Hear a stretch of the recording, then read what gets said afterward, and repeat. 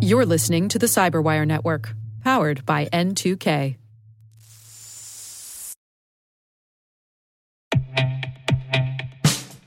And now, a message from Cyberbit. Mastering cybersecurity is like mastering a sport. You build muscle memory through rigorous practice, then you train as a team to foster cohesion while operating under pressure. Like athletes, cybersecurity professionals thrive on hands-on simulation.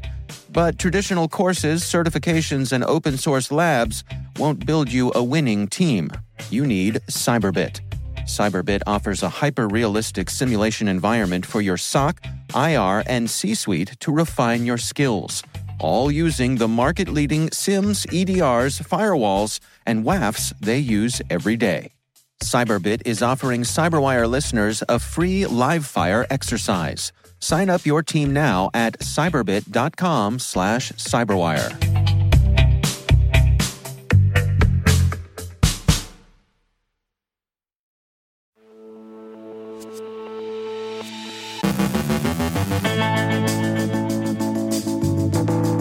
Ukraine warns that Russia's Gamaredon Group is running a phishing campaign ahead of Ukraine's Independence Day. CISA and the FBI published details on a North Korean remote access Trojan. Google patches a serious Gmail flaw. Marriott faces another lawsuit over its 2018 data breach. The WannaRen ransomware operators have released a decryption key. Rob Lee from Dragos with lessons learned from recent virtual conferences. Our guest is Rachel Toback from Social Proof with her insights on social engineering and the Twitter hack.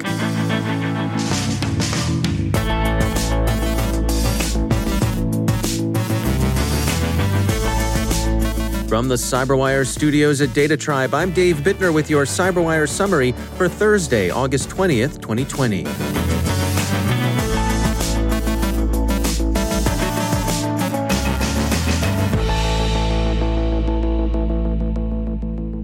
Ukraine's National Cyber Coordination Center warns that the Gamaredon Group, also known as Primitive Bear, a Russian threat group run by the GRU and presenting itself as a Ukrainian separatist organization, is newly active with phishing. The attackers are using malicious attachments that pose as official government documents, often spoofing the security service of Ukraine. The effort appears to be battle space preparations for a campaign against Ukrainian infrastructure believed to be timed for Monday, August 24th, which is Ukraine's Independence Day. The center's press service stated, specialists of the NCCC within the National Security and Defense Council of Ukraine have identified a trend towards the modernization of cyber attack software in order to increase the effectiveness of overcoming protection means and concealment of their activities in compromised systems. The analysis of malicious programs revealed signs of preparation for a large coordinated attack on government agencies and critical infrastructure, aimed at destabilizing the situation in Ukraine before the Independence Day and during preparations for the next local elections. End quote. Ukraine's SBU security service also says that accounts of its involvement with Russian Wagner Group paramilitaries allegedly active in Belarus are Russian disinformation. Ukraine's SZR Foreign Intelligence Service yesterday said the Wagner Group is operating in Belarus under Russian control. The U.S. Cybersecurity and Infrastructure Agency and the FBI have issued a joint malware analysis report describing a North Korean remote access Trojan BLINDINGCAN, which Hidden Cobra is deploying in an attempt to establish persistence in networks of interest to Pyongyang. The report says a threat group with a nexus to North Korea targeted government contractors earlier this year to gather intelligence surrounding key military and energy technologies. The campaign represents another use of bogus job offers, targeting workers in the defense sector to induce them into installing malware via malicious Word documents. In the example provided in the report, the attackers used documents that purported to come from Boeing's HR department. Google yesterday patched a security flaw that could have enabled attackers to spoof emails from any Gmail or G Suite user while bypassing DMARC and SPF policies, ZDNet reports. The vulnerability was reported by security researcher Allison Hussein in April, and Google fast-tracked its patching process after Hussein published details of the flaw yesterday. The bug could be exploited via the G Suite Administrator console by setting up custom mail routing rules and configuring an inbound gateway. Hussein explained in a blog post, quote, "By chaining together both the broken recipient validation in G Suite's mail validation rules and an inbound gateway, I was able to cause Google's backend to resend mail for any domain which was clearly spoofed when it was received.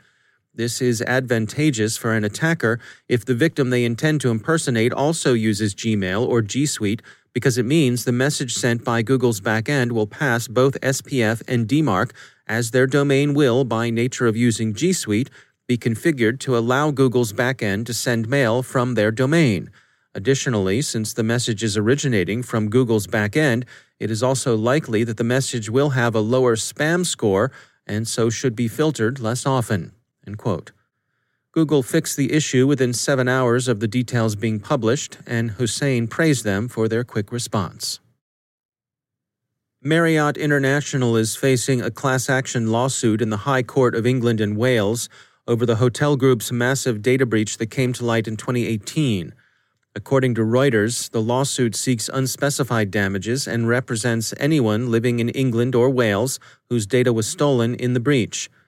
Based on the number of potential claimants, Verdict estimates that Marriott could be forced to pay tens of millions of dollars in compensation if it loses the suit.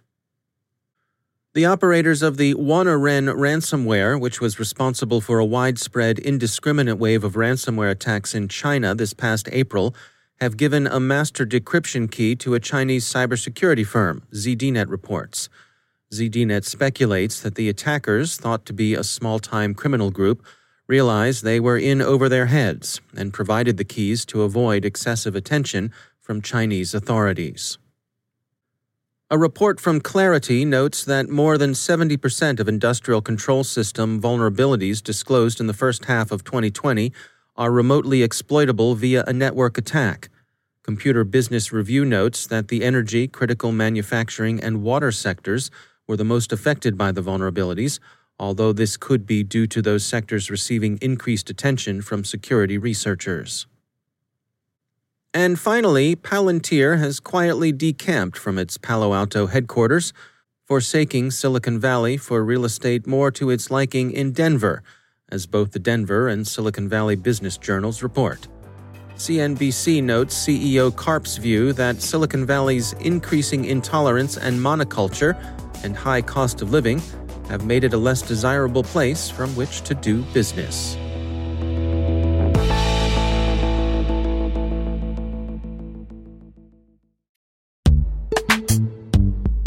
Every day, your IAM tech debt grows. Your multi-generational services struggle to work together. Building an identity fabric can fix this.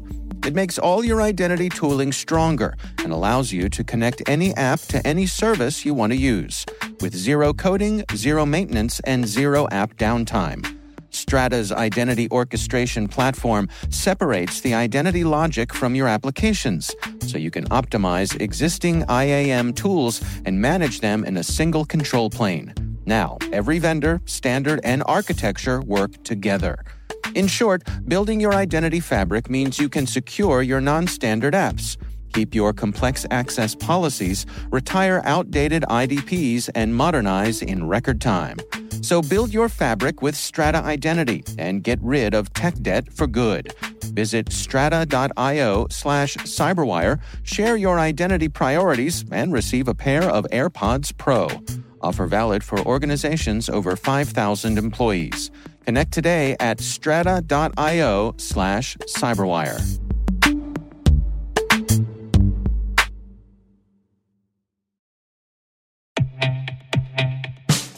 And now, a word from our sponsor, 6 Sense. 6 Sense provides award-winning cloud-based automated endpoint and vulnerability management solutions to streamline IT and security operations. With its advanced platform, businesses gain complete visibility and control over their infrastructure, reducing IT and security risks and optimizing operational efficiency.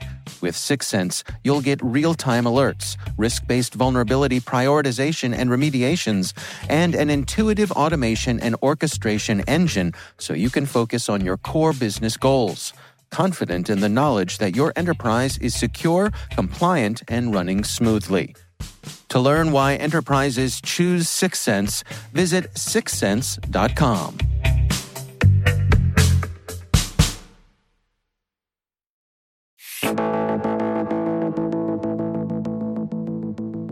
Rachel Toback is well known in security circles for her expertise in social engineering, bolstered by her multiple wins in the DEF CON Social Engineering Capture the Flag competitions. She's CEO and co-founder at Social Proof Security, and I recently interviewed her for our Hacking Humans podcast to get her insights on the recent hack of Twitter. Here's a segment of that interview. It came to my attention maybe an hour into the attack. I checked out my Twitter and I saw former President Barack Obama had tweeted out a link to a Bitcoin opportunity, is the way that he positioned it, where he said that he would double your money. And I'm thinking to myself, that's unlikely. I don't think I don't think former President Barack Obama is going to double my money. And then I saw that Elon Musk had tweeted it out too. And I was like, okay, that's really strange. So using Occam's razor, I deduced a couple of predictions. And where did you begin? I mean, what were your first suppositions of what might be going on? Well, I started from my position. So I started thinking, what would I have done as an attacker? And what I would have done as an attacker is I probably would have just tried to gain access to their accounts by leveraging some sort of like internal access panel, an admin panel or God mode, we sometimes call it at a company. And a lot of times I do that when I'm hacking just by calling customer support. So I might call customer support, gain access to their credentials, and just log in and then change the things that I want to change on the back end myself. So that was a prediction that I made. And folks were like, I don't know. I think it was probably an API thing. And I was like, maybe? But I don't know. The simplest explanation is sometimes the easiest, and it's just what the attacker does. I think it's a really important point that you bring up here, and you've said it a couple times, and that's the willingness to say, I don't know. And I think that's something that, particularly online, that impulse is not often rewarded. Yeah. I think we saw a lot of people try and say like, oh, I think I know what happened, or we know what happened. And they really don't. Even now, we only can go off of what Twitter admits happened. And even that might not be correct. And so we have to say that Twitter claims this happened. It's just like that type of language is really important to be clear on. A lot of times we just don't know the answer. We can make hypotheses, we have reporting, but we are only reading those claims. We don't know for sure. I wonder sometimes if we've got a little bit of that boy crying wolf situation here in InfoSec in general, where, we see it play out so many times. A breach occurs and the PR folks from whatever company got breached say, we're convinced that this was a sophisticated actor who, there was nothing that could be done due to the sophistication of this actor. Yeah, we hear that a lot. That's like a knee-jerk first reaction is, the word sophisticated is used in almost every press release. A sophisticated actor. I think we saw that in the case of the Twitter announcement as well. A coordinated, sophisticated social engineering attack. And while it was coordinated, they did likely coordinate on Discord from what we're seeing. It doesn't necessarily mean it's sophisticated. Social engineering somebody and calling to gain access to credentials while pretexting or pretending to be IT support, I wouldn't call that sophisticated. The things that I do are interesting, but I wouldn't say they're so hard that the average person couldn't do them. We do know that it's possible to defend against this stuff too. We need to have least privilege. That means limited admin access. We need to have software to detect aberrant behavior. If you're changing 15 plus emails on an admin panel in 2 minutes when you're really supposed to be doing that maybe once a day, then that's probably going to raise some red flags, and it probably should have sooner. We need to audit who has access. We need, 4 eyes or 2-person sign-off. We have to treat people well and fairly. So while a lot of times we say it's a sophisticated actor and there's nothing that could have been done, many times it's less sophisticated than we think, and there's probably something that could have been done. That's Rachel Toback from Social Proof Security. Be sure to check out our complete interview on the Hacking Humans podcast.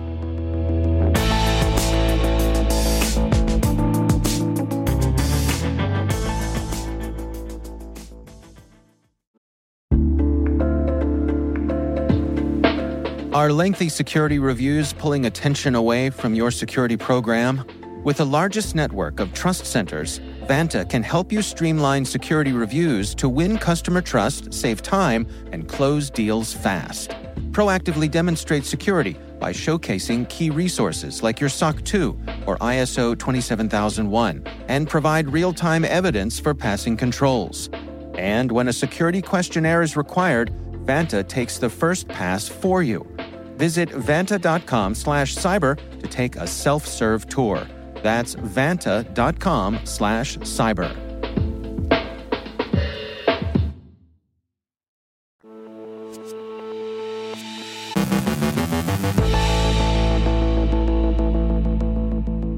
And I'm pleased to be joined once again by Robert M. Lee. He is the CEO at Dragos. Rob, it's always great to have you back. Your team at Dragos recently teamed up with the folks over at SANS, and you had a virtual conference, and you had a blog post about this. So you said you had 7 most meaningful lessons learned during that conference. Can you take us through what are some of the takeaways that you all left with? Yeah, absolutely. So every year we put on the DISC, which is the Dragos Industrial Security Conference at our headquarters in Maryland. It's a free conference for the ICS security community, the asset owners and operators to come in and get to see the latest in research and really just have a conference for them, not sort of the trade show like feel that can sometimes happen. And especially with COVID and all the things going on, I went to the team at SANS. We've obviously, I'm a SANS instructor and have worked there and have good relationships over the years. I said, look, why don't we actually just partner on some things and some various initiatives, and let's kick off that partnership with a conference. And so we hosted the SANS ICS DISC, right? So it's like SANS and the Dragos Industrial Security Conference. But we did it virtually, and we did it midsummer, right? Or so I got that was April, so that we could have it available for folks. So we when we kicked it off, we're like, oh, maybe we'll have like 200 or 300 people to show up. We had close to 10,000. And it was pretty wild. We had like 4,000 or 5,000 that were consistently on throughout the whole day. No matter like at any given point, you could dial in and see that. And that's crazy in terms of response. My number one takeaway was just the amount of interest and passion people have for ICS security. And so we saw tons of people from outside the ICS security community coming in to take part in these presentations and understand what was going on. So it was a bunch of SANS people and a bunch of Dragos people that gave these presentations. The other one, though, is we pulled together and hosted a CTF. And for the CTF, it's really hard to get access to industrial control equipment. A lot of it's sensitive, more of it's super expensive. So most people in the community usually have like a virtual machine or two, maybe they have a couple of protocols they play around with. Getting access to a data off a full range is hard. There's only 2 or 3 places that have historically done that in our community. And it's been very limited data sets anyways. And we put it out to the community, part of the CTF. So NetWars is the engine that SANS uses. It caps out at 1,000 people. We've not ever had that problem. We did here. We actually capped it out at 1,000 people, I think, within like the first 3 days of registrations being open. And everybody actually showed up. I think like 890 of them were active during the actual CTF window. It was I think it was a 6-hour CTF.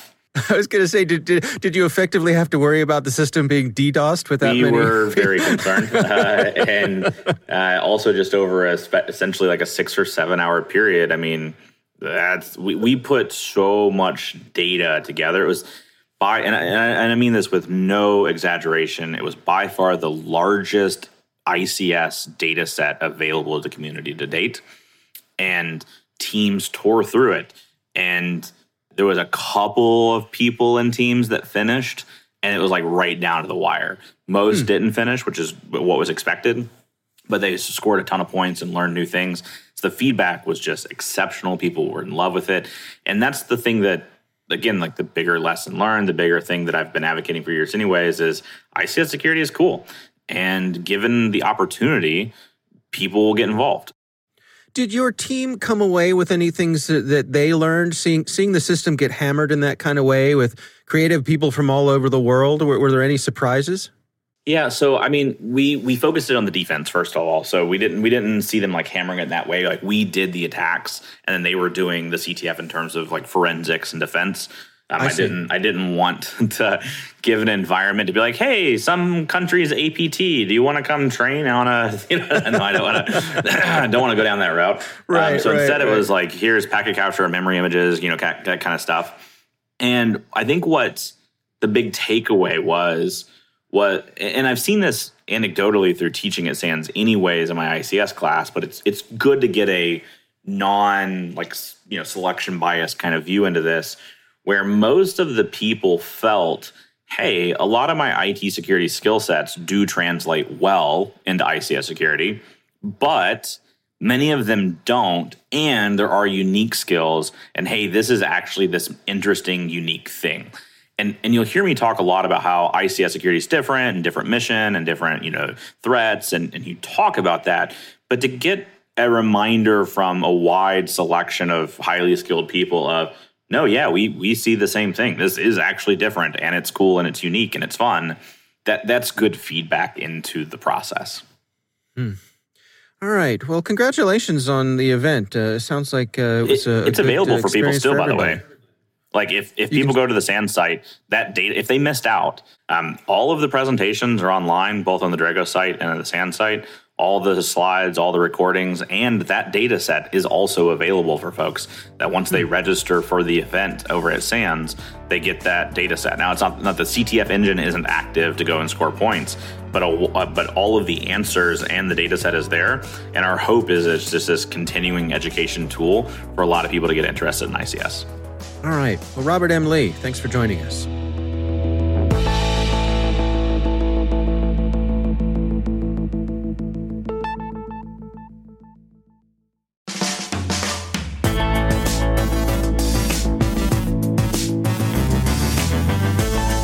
And that's the Cyberwire. For links to all of today's stories, check out our daily briefing at thecyberwire.com. And for professionals and cybersecurity leaders who want to stay abreast of this rapidly evolving field, sign up for Cyberwire Pro. It'll save you time and keep you informed. Listen for us on your Alexa smart speaker, too. The Cyberwire podcast is proudly produced in Maryland out of the startup studios of Data Tribe, where they're co-building the next generation of cybersecurity teams and technologies. Our amazing Cyberwire team is Elliot Peltzman, Puru Prakash, Stefan Vaziri, Kelsey Bond, Tim Nodar, Joe Kerrigan, Carol Terrio, Ben Yellen, Nick Valecki, Gina Johnson, Bennett Moe, Chris Russell, John Petrick, Jennifer Iben, Rick Howard, Peter Kilpie, and I'm Dave Bittner. Thanks for listening. We'll see you back here tomorrow.